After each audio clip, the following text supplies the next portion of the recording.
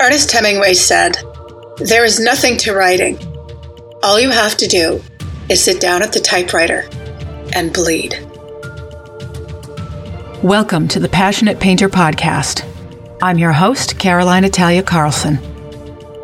Whether your art is a full-time career or your side gig, if you are passionate about creating art, this podcast is for you.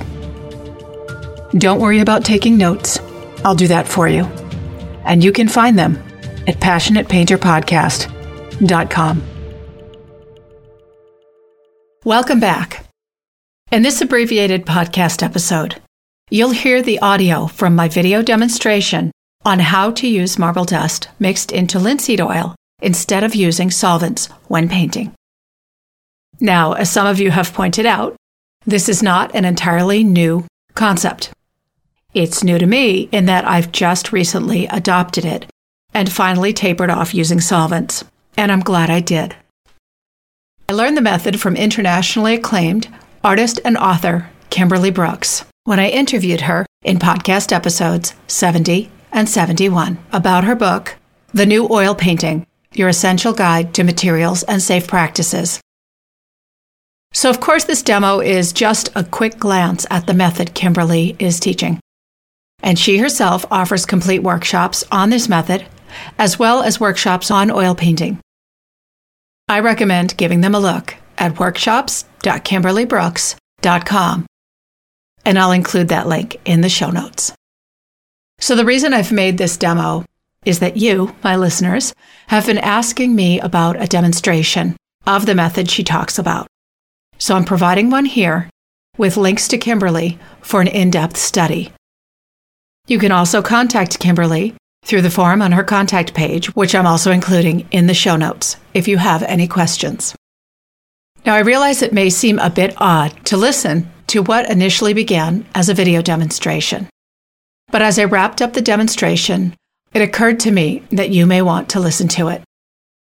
I'm convinced you can get a lot of information from it while you're driving, exercising, painting, or whatever you like to do when tuning into the podcast.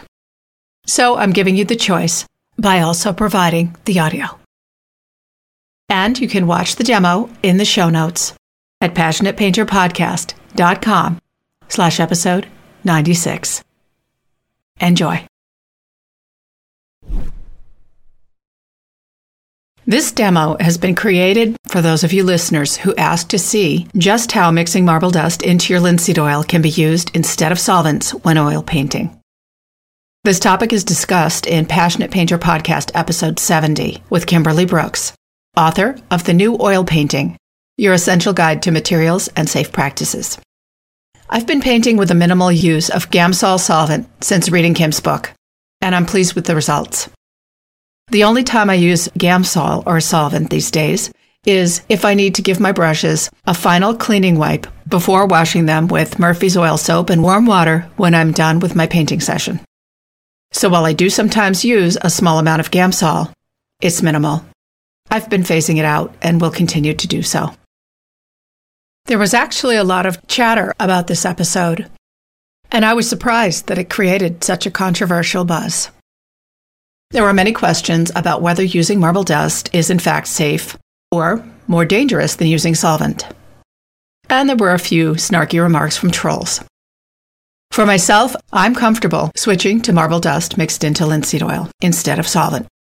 And this demo will show you how I use it in what I consider a safe manner. That said, I recommend Kim's book for a thorough explanation of the process. You can also reach out directly to Kim on the contact page of her website, which I will link to in the show notes. In addition, Kimberly's website, workshops.kimberlybrooks.com, provides workshops on oil painting and painting without solvents. Now, before we get started, disclaimer, I am not an expert in the use of marble dust and linseed oil as a substitute for solvents. I am showing you how I personally use them and the precautions I take because you, my dear listeners, were asking for a demo. I am not a hazardous materials expert and cannot tell you that marble dust is 100% safe. I know, for example, it is wise to avoid stirring the dust into the air and breathing it in.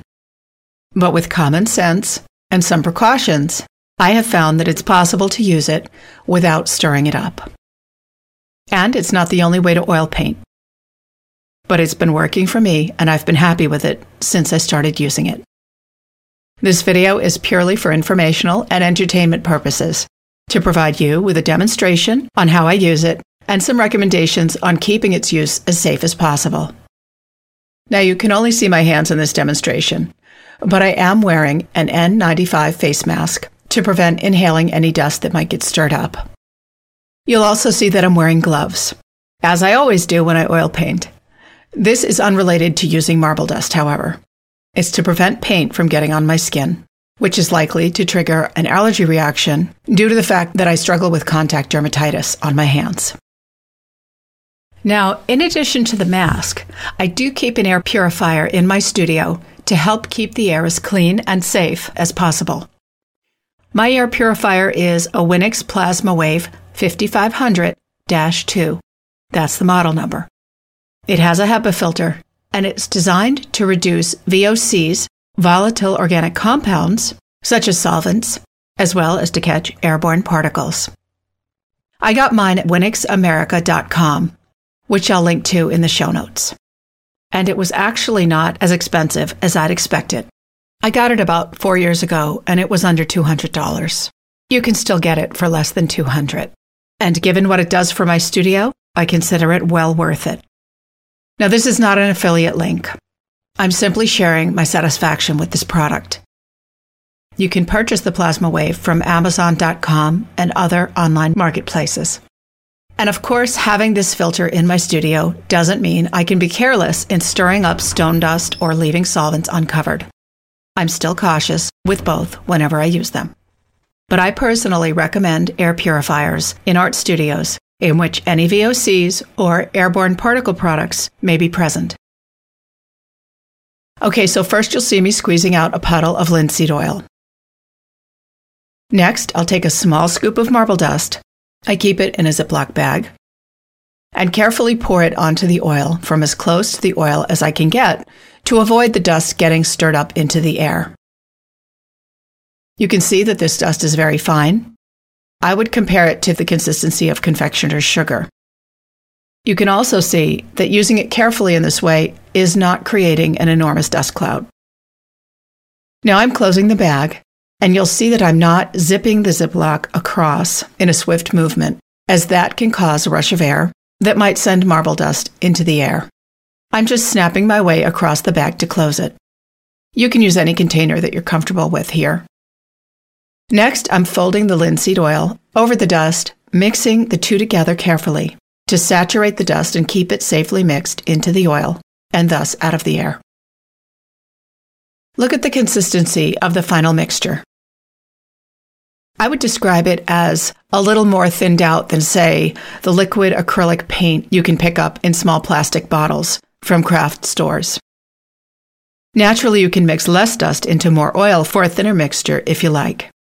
My mixtures vary each time, but generally this is about the consistency of how I mix it. Now you'll see me mixing up paint and taking swipes of the mixture with my palette knife to mix into the paint for a smooth paint consistency.